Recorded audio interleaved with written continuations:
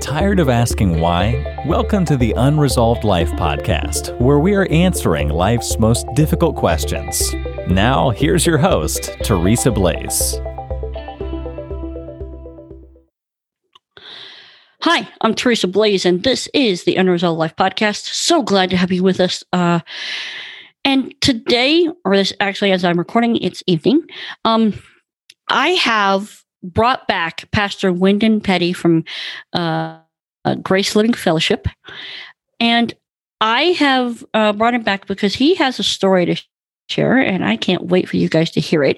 But before we get to that, I want to talk to you guys about your water. Yep. You guys know that there's all kinds of things that get in our water.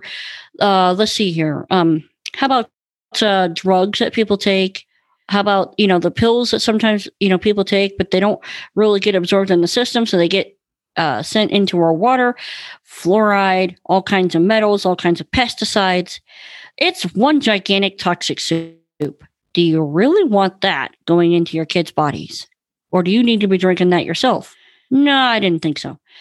Go to www.fixmywater.co and you can sign up to get a free water quality report, and someone will contact you about how you can fix up your water so that you have better, clean, healthier water. That's fixmywater.co. And now, on with the content. Wendon, welcome to Unresolved. Hey, thank you for having me back. Well, couldn't get rid of you that easily. I'm like a bad penny. I just keep turning up. Yeah, you could say that. No, we love you here. Wendon, it's so funny. So Mike, Wendon and I will get together and, we'll be talking about things church related or other things related. And before we know it, 2 or 3 hours have passed by. It always happens. Never fails. Never fails. It's like, we did it before going live on the mic. It's like, well, if we don't do this interview, it ain't going to get done. Right. No, we were supposed to do it 2 hours ago. Yeah, that worked. Mm-hmm. So, but anyway, I'm really glad to have you here. And I really brought you back because I wanted to hear your story of how you came to know the Lord, because you apparently, I know a little tidbits of your story, but I really think that the audience would get a lot out of kind of your background and what God did in your life. At Grace Living Fellowship, we talk a lot about walking in grace. And I think a lot of people take what they think they know about me and they just assume that I don't really understand what that means. And that really couldn't be further from the truth. If I were to say that I had a story of sexual abuse, addiction, alcoholism, and suicide, I mean, most people would just absolutely bat their eyes and say, no, there's no way. But that's actually the truth. That is my life story. And I actually wrote about that in a book it's available on Amazon.com called The Benefit Package. And we can talk about where they can find that later. But it's true. I did grow up in a pastor's home, but just because I grew up in a pastor's home doesn't mean that my life was a bed full of roses. And, even pastors' kids, and you know what they say about pastors' kids, right? I was far from the perfect child, and even though I went down to an altar at a very early age, I don't think I really understood what it meant for me to ask the Lord into my heart. Like most teenagers, I drifted away from the Lord and began smoking and drinking in high school, and before I was even 21, I was addicted to alcohol and was seriously an alcoholic. I mean, I couldn't go through the day without drinking large quantities of alcohol. But let's back up just a little bit to when I was much younger. When I was about 7 or 8, like most kids in the early 70s, I was allowed to wander pretty much unsupervised throughout my neighborhood. And I wandered further than most probably did. I was a very brave and adventurous child, I guess, and was soon out of my neighborhood and into some pretty unfamiliar territory. And I came across a group of young teenage boys. I don't know, they might have been 12 to 13, 14 years old. They were all underneath a bridge or overpass. And I was curious to know what they were doing. They were gathered around looking at some material, and I approached them, and of course, very quickly was introduced to pornography. And unfortunately, that same day, I was also sexually molested. I was sexually abused there underneath that bridge by those teenage boys. And how old were you when that happened? I was about 7 or 8, still fairly young. And that really radically changed my life and how I viewed myself, really utterly destroyed my self-esteem, which, when you look back on things as an adult, you can kind of start putting pieces together and you start to see how one thing leads to another and connecting the dots. And I can see how that lowered self-esteem led to my addictions to alcohol and cigarettes in my teen years. Oh yeah, definitely. And yeah. And how many, and let me ask you this, just so we have how many boys were there at the time, and did they all participate? They all participated. I was pretty severely hurt, and I would, of course, memory at this age doesn't serve me very well. But my memory was at least of 4 or 5 boys at that time. Yeah. And I remember the pain in my body. I remember, I think what probably hurt more than anything was the laughter, just the laughter and the jaunts, the vulgarities that were thrown at me. And I was helpless. I was a helpless child. I wasn't able to do anything about it. I mean, you're a kid. You didn't know what was going on, right? Yeah. Exactly. And of course, then because I was outside of my neighborhood, I didn't know how to get home when it was done. And of course, by the time I did find my way home, limping and bleeding, coming into the house late at night, or not late at night, but it was after the sun had gone down, and my mother being very worried and concerned. And of course, I very embarrassed, didn't want to talk to her about it and things of that sort. And but just utterly being destroyed by that, emotionally, physically. Some of that has long-term effects, that it can have on a body and on a soul, on emotions. And then the pain that becoming so great that you block it out. You block it out, and you don't deal with it for years. And it wasn't until much later that I actually really began to deal with it, when I was already an adult and married. And we can talk about that when that time comes up. But it was such an eye-opening and floodgate opening moment when that actually happened in my life. But at that moment, I just remember shutting it down. And I remember my father and I were talking about it years and years later. And he was saying, he said, I looked at your school year pictures. You know how that, when you're a child, they take you every year and they have pictures taken of you. He said, you could see that up to this point, you were a young, smiling, happy, pretty good looking kid. And then he says, after this year, he said, something happened to you. He said, you could tell because you suddenly no longer smiled in your pictures. You were sad, and you began to put on weight, and you began to withdraw, and you just kind of got further and further away.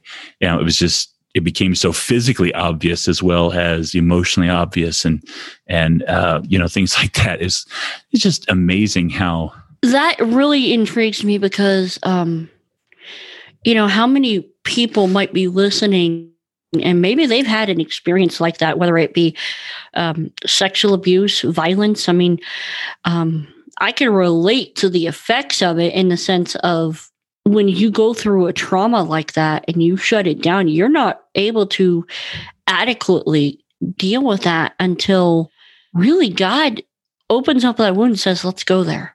Yeah. And and it's just like opening up a wound. It is very painful. Yep. It's a painful process to go through, but you're right. It's so necessary for that healing process to begin. But it was one of those things where I couldn't deal with it until much later in my life. But it led to so many things. Like I said, addictions to alcohol, to cigarettes. And when I got did you realize that the addictions were related to that incident? Not at the time, because like I said, I shut it down. I shut it down to the point where I couldn't even remember it. I mean, I could not remember it for the longest time. Memory just completely blocked it out of my mind. And I just was just being rebellious, just rebelling against everything. Just didn't want to respond emotionally or spiritually or anything, I mean, I just really, like I said, withdrew. I withdrew from everything and everybody. And it's kind of funny when I say that, because I was still looking for structure in my life, even though I was rebelling against every form of structure I'd ever had. I didn't want to be in the church, even though I grew up in the church. I didn't want to be in my home, even though I grew up with a very loving family and very wonderful parents. But I still wanted structure. So I joined the military, which is just the most bizarre thing in the world I can think of, but it's still what I did. And of course, I went off into the military. And of course, the minute I got out from underneath mom and dad and I got out from underneath the church, I went whole hog. I went full force into everything that I could think of. God had called me into ministry when I was a young child, and I was running just as full and as far as I could, just like Jonah. I was running as hard as I could away from what God wanted me to do. And I got deep into pornography. I got deep into sexual addictions. I was just all over the board, and living the life that I thought is what I wanted, just absolute rebellion, just not going to church, not doing any of that kind of stuff. And then finally getting to a place where my life was in such a mess. How long were you in the military? I was in the military from 1987 to 1990. It was in early 1990. I had just spent the Christmas season not attached to the boat. I was in the Navy, and I was not attached to the boat for that Christmas season. I had actually been temporarily assigned to the base.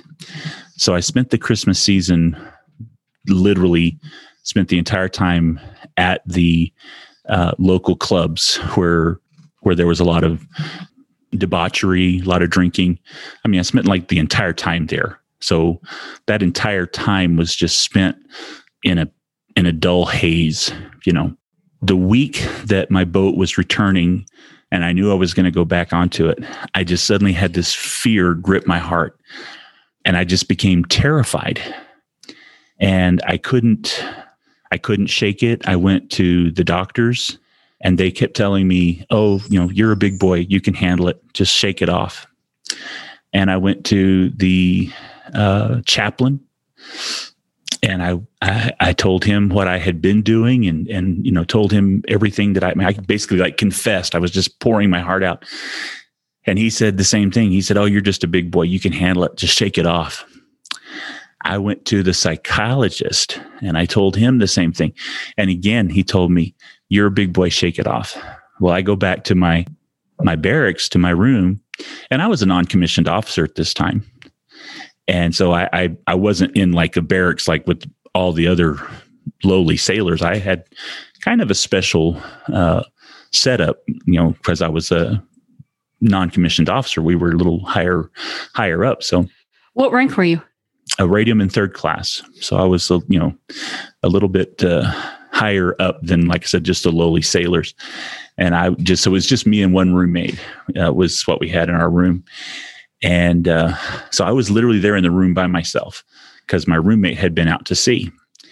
And so I'm sitting there, I'm literally surrounded by every kind of alcohol that you could think of, bottles of Jim Beam, cans of every kind of beer, vodka, all the accoutrements. I was surrounded by it. I had probably smoked, 3.5 packs of cigarettes, just because I was in such a state with this fear in my heart. And I blacked out. Okay. My roommate comes into the room after the boat has docked, and he opens the door and he finds me. And through this dull haze that I've been in this whole Christmas season, he sees me and he immediately starts calling out. He starts screaming. And some of the other shipmates come running into the room and they find me, and I'm sitting in a pool of my own blood. Oh, wow. Yeah. And I didn't even know how I got that way until I looked down and I saw a piece of metal sticking out of my wrist. I had taken an X-Acto knife and I had plunged it into my wrist, and I didn't even know that I had done it.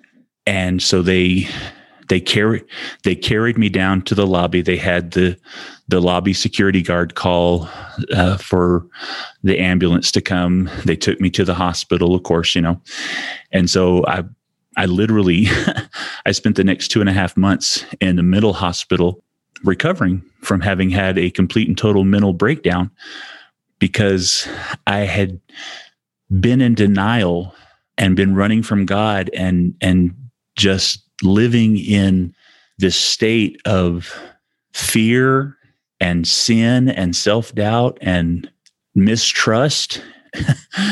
Yeah, and that's where my life was at that moment.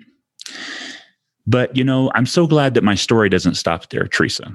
This is where the walking in grace comes in. And this is why I talk about walking in grace so much. As I'm lying there, and this is February the 14th. And this is why this date is so important. And this is why I love the month of February. And we've got February, month of love coming up at the church. And I was laying there in that hospital bed. My wrists were bound to the bed rails because I was considered a danger to myself and others. And I was looking up at that ugly pockmarked ceiling that they have, in hospitals, and just crying. My tears are soaking the pillows because I'm just completely unable to control my emotions now. And a Baptist chaplain from the hospital, he comes in and he sits on the foot of the bed. Now, he doesn't know me. He doesn't know that I was raised in church. He doesn't know that I had grown up listening to the Bible, listening to the gospel story, having played the part of Jesus in Easter plays. And, he doesn't know any of that.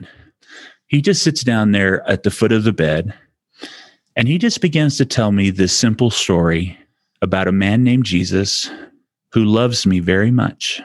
And I'm sitting there, tears just rolling down my face.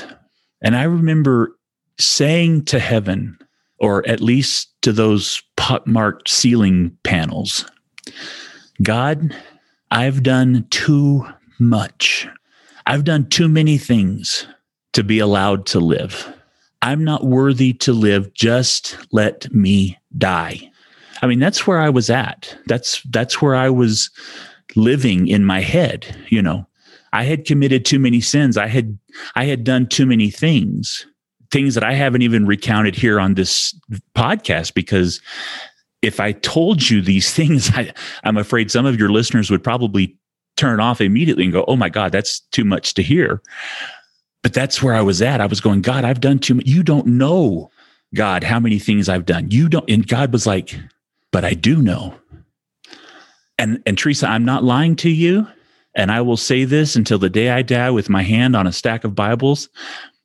I was laying there in that hospital bed, and I saw the form of a man step into that hospital room and stand at the foot of that bed, and he stretched out his hands, and I saw in his wrists the exact same cuts, the exact same wounds that I had in my wrists that I had made with that X-Acto knife.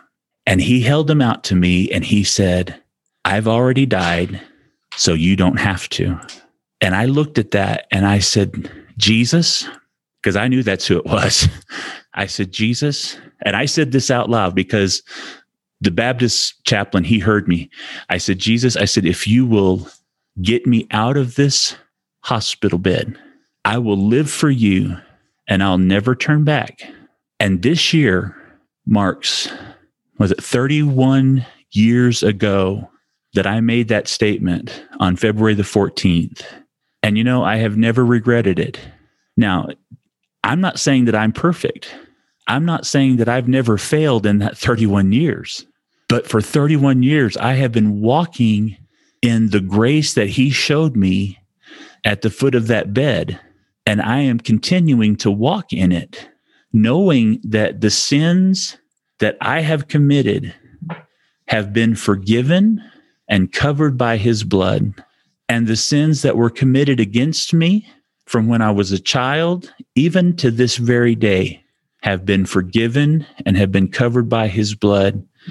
And that I am now a child of his grace. That is what I mean when I say to everybody, walk in grace.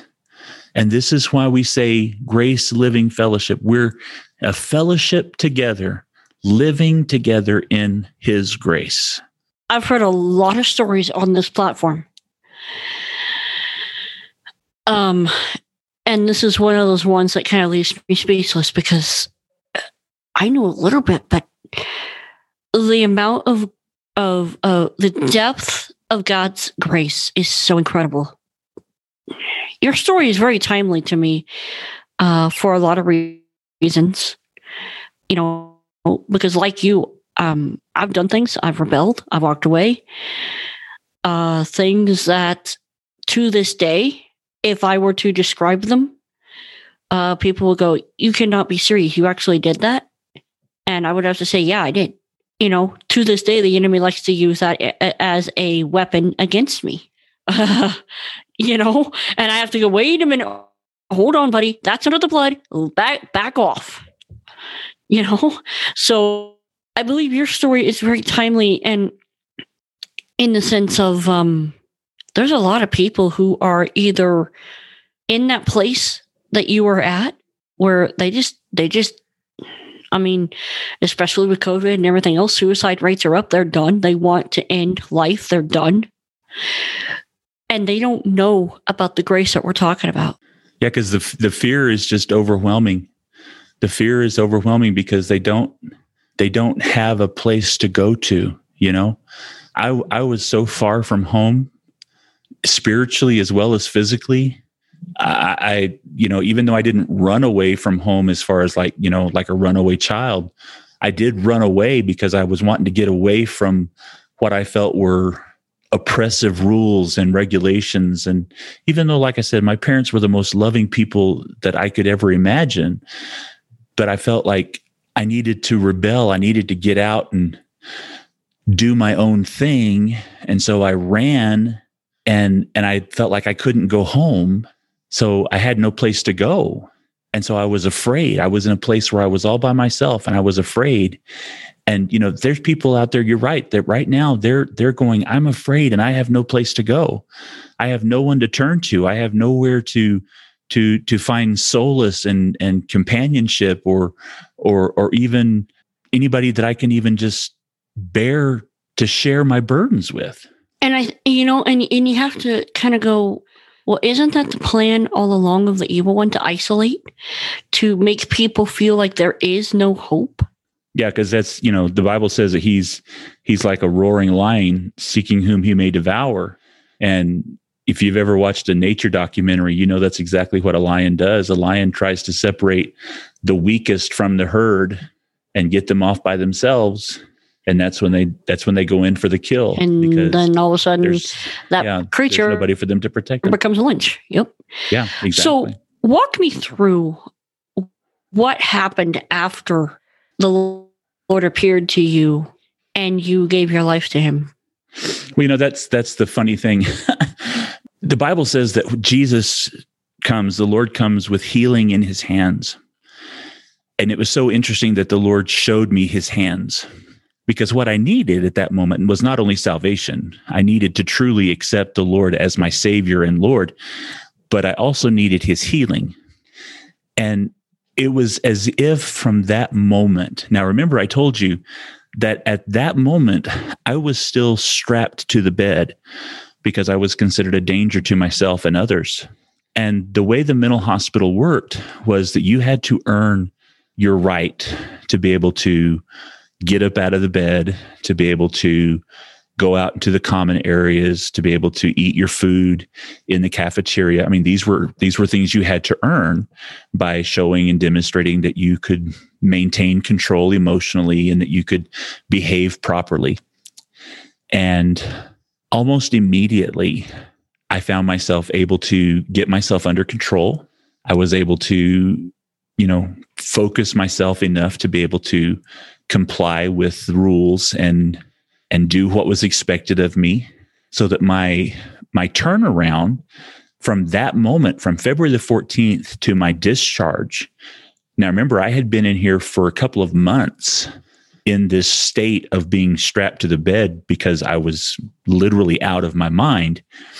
From February the 14th to my discharge at the end of March, I was able to go from being completely incapacitated to having full access, complete autonomy as far as going where I wanted to go, being allowed to go to physical and occupational therapy, to be able to have smoke breaks, because I was still addicted to cigarettes.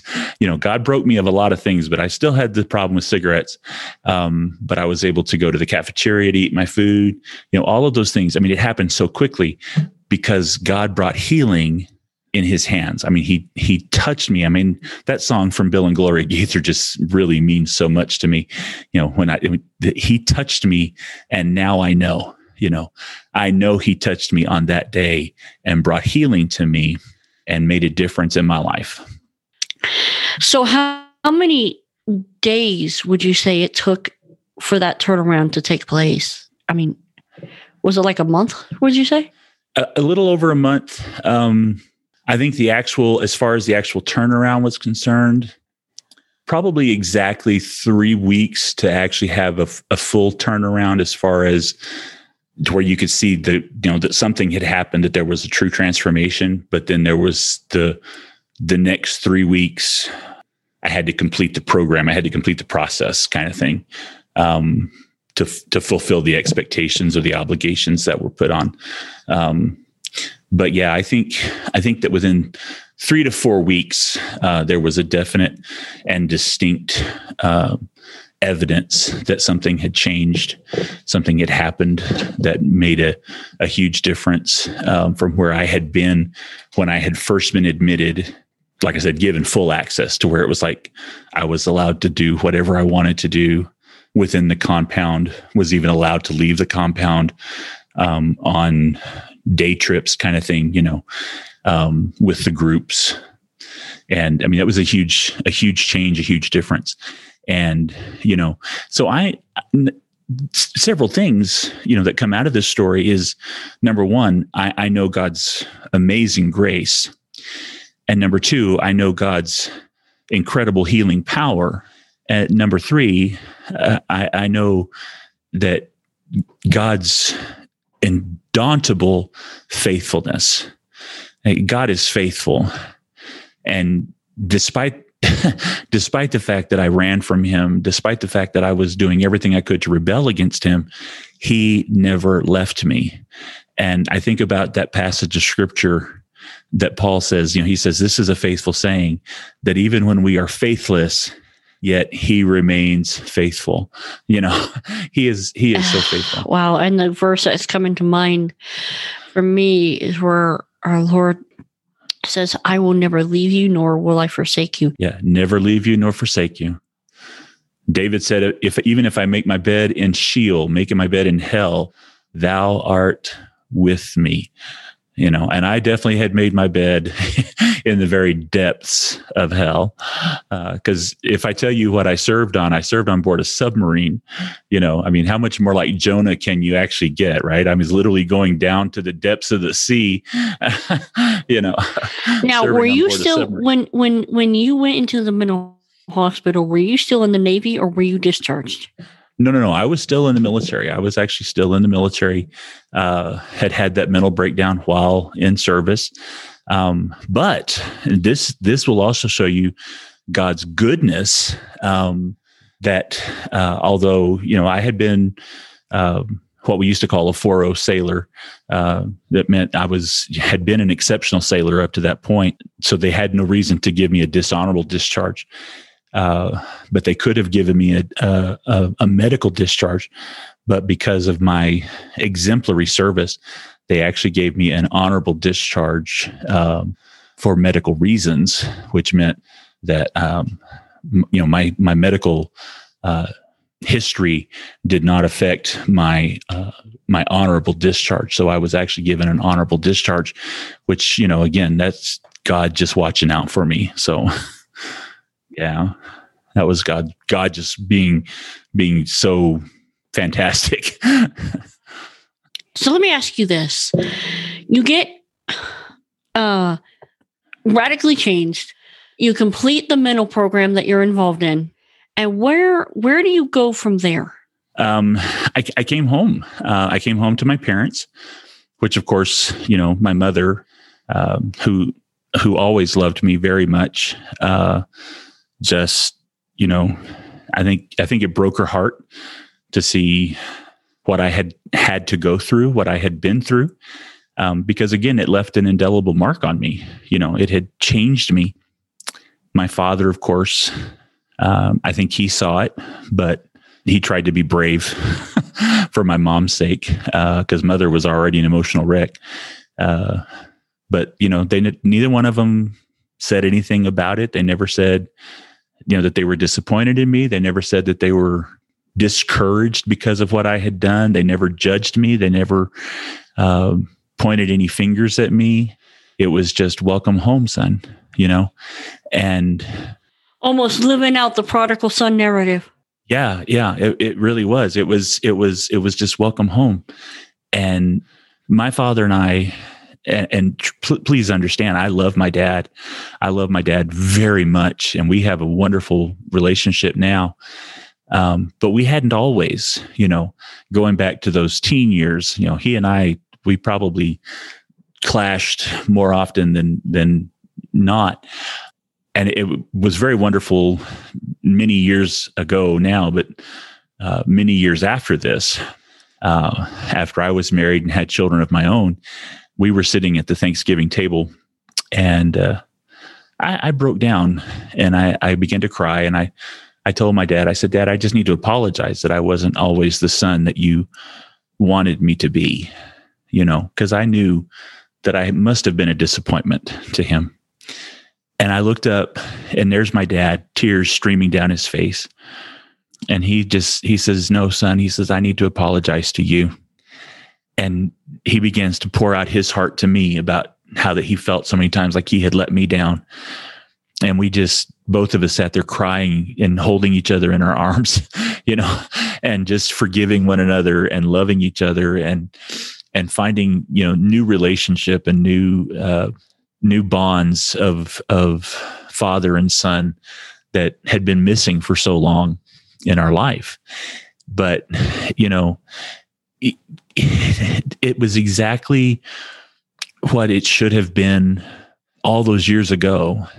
And it was exactly what I think God has always been, you know, that father that says, son, just come home and be my son again, be part of the family again. And I feel like that's exactly what God is saying to every person. If you're out there and you're lost and you're confused and you're living in a terrifying and a fearful situation, he's just saying, child, come home. Just come home to me. Come back to relationship with me and be my child and accept the grace that I have for you and let me be your father like I've always wanted to be. And I really do hope that somebody out there listening today is hearing this, and I hope that they are receiving this message of hope and grace, that they can come home to Father, they can come home to God and receive that grace. I absolutely agree. I do want to touch on one thing, and I want to find out how you overcame that, because the sexual abuse incident impacted you so thoroughly. How did you actually find healing in that, or how did that come about? That was an interesting scenario. I was pastoring a church in Texas, and my wife and I, my first wife, who passed away from cancer several years ago, she and I were wanting to have a family. We had been trying for many years and had not been able to have any. And so we decided we would adopt. And so we were going through the Texas program for foster and adoption. And because I was the pastor of a church, I had volunteered our facilities for the foster and adoption classes to be held in our fellowship hall. So we were attending the classes and having everybody come to the church. And we were having a class on how to recognize and identify sexual abuse in a foster child that has been placed in your home. And the lady who was giving the lecture that day began to list 10 things. She said, if you see any of these 10, she said, any of these 10 things, she said, you might have a child who's been sexually abused. She said, and of course, the more things you see, the higher the possibility is that you have a sexually abused child. And she said, if you have 7, you definitely have a child who has been sexually abused in some way. And she went through this list of 10 things, and she got to the end of it, and I jumped up out of the chair and I ran to my office. My wife gets up and she follows me, and I am in my office and I am just crying. I'm crying like a newborn baby. I mean, I'm just wailing, like you could hear me through the sanctuary. I'm just wailing.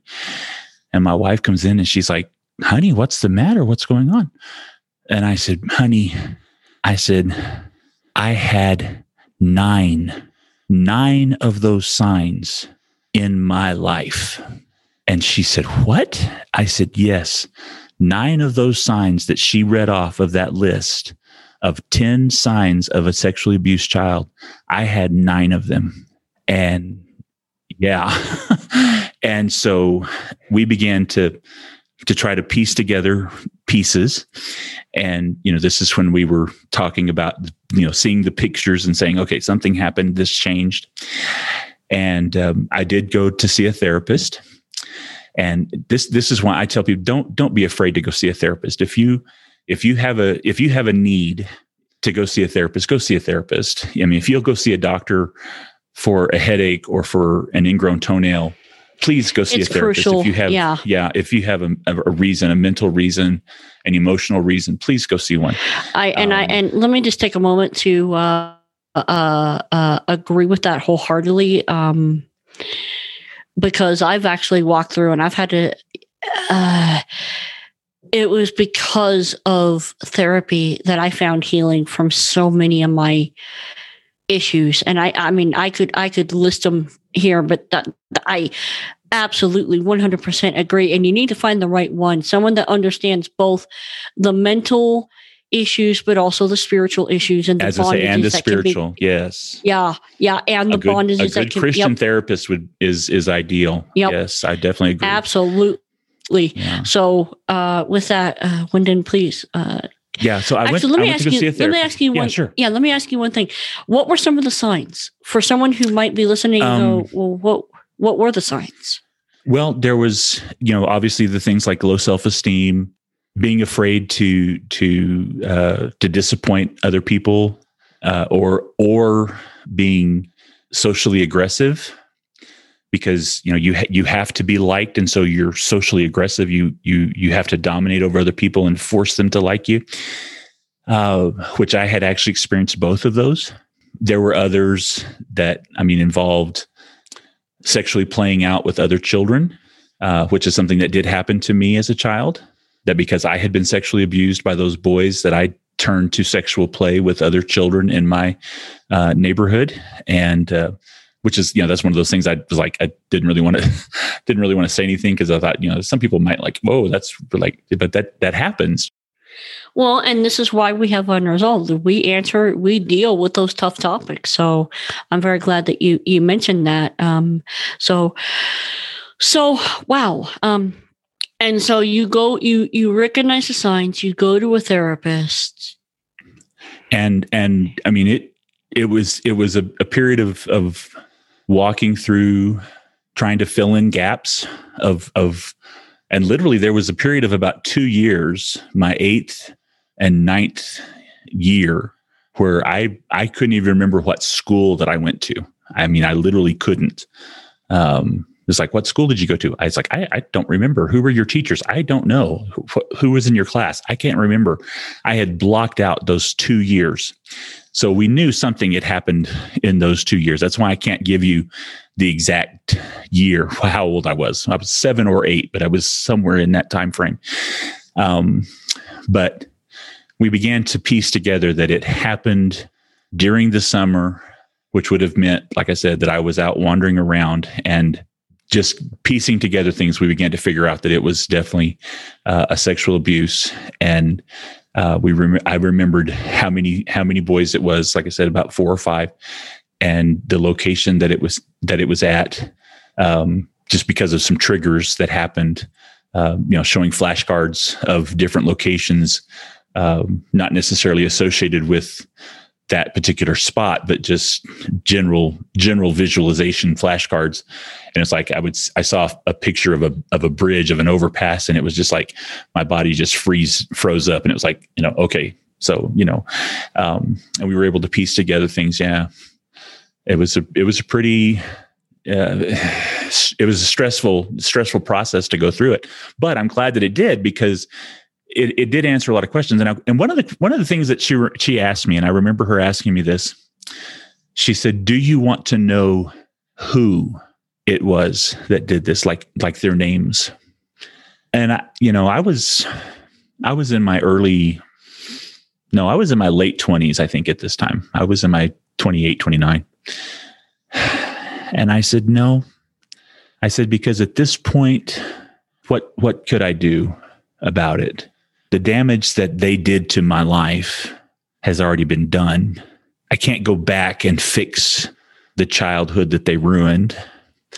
I can't go back and undo the addictions that were brought about because of what they did in my life. I said, all I can do is take today and move forward and try to heal. And I remember her sitting there in that room, and just like her eyes just lit up, and she was like, "That is probably the first time I've ever heard that answer." She said, "And it's probably the best answer that I've ever heard." Because, we can't go back and change the past. We can't go back and fix the outcomes of those things of the past.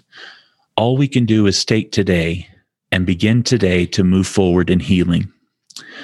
And I'm so grateful that the past, like I said before, the past is under the blood, but I can take today and I can begin to move forward in that grace and in that healing and in that perfect love that God has poured out for me. And whoever those boys are, they may even be listening today. Who knows? I hope that they find that grace. I hope that they find that love. I hope they find that forgiveness that God has waiting for them. Because I have forgiven them, because that's under the blood. It's all taken care of. My life has turned out the way it has turned out because of what they did, but it will be what it is and what it will become because of who God is and what God is going to do. And that's the difference. I'm reminded, and I think this is where I kind of want to wrap up here.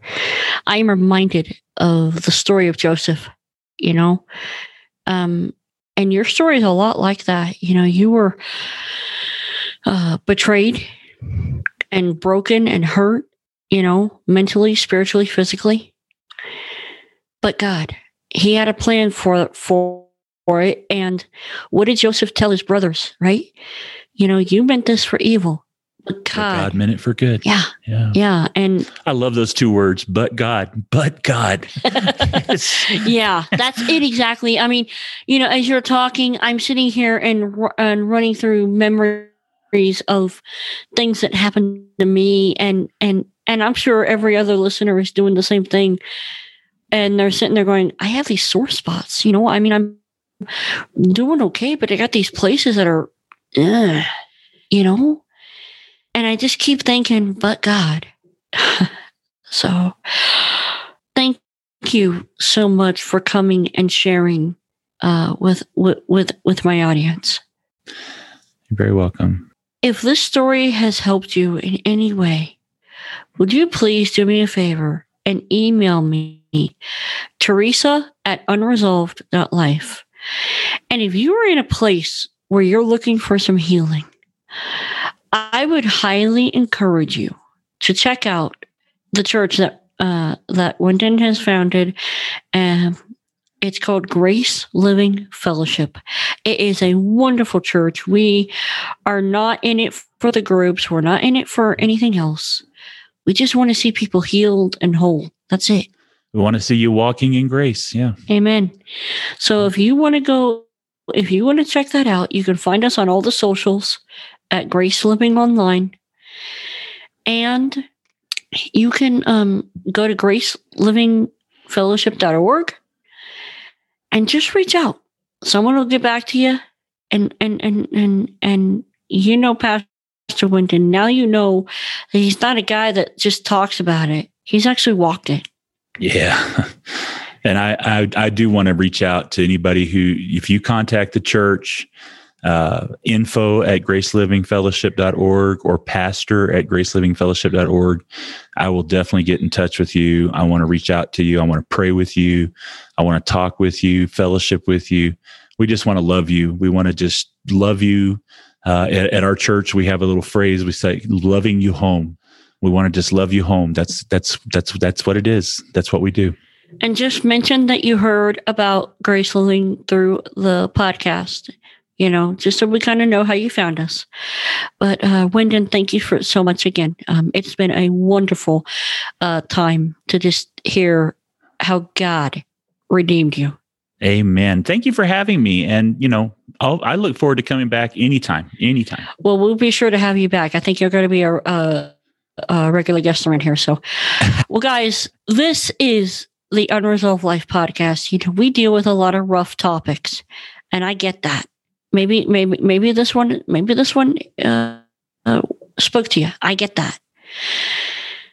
But God, Isaiah 1:6 says, "Come, let us reason together. Though your sins be as scarlet, I'll make them white as snow." I especially love the first half of that verse. Come, let us reason together. I'm Teresa Blaze. This is the Unresolved Life podcast. We will speak again next time. You've been listening to the Unresolved Life podcast. To catch all our past shows, go to unresolved.life. That's unresolved.life.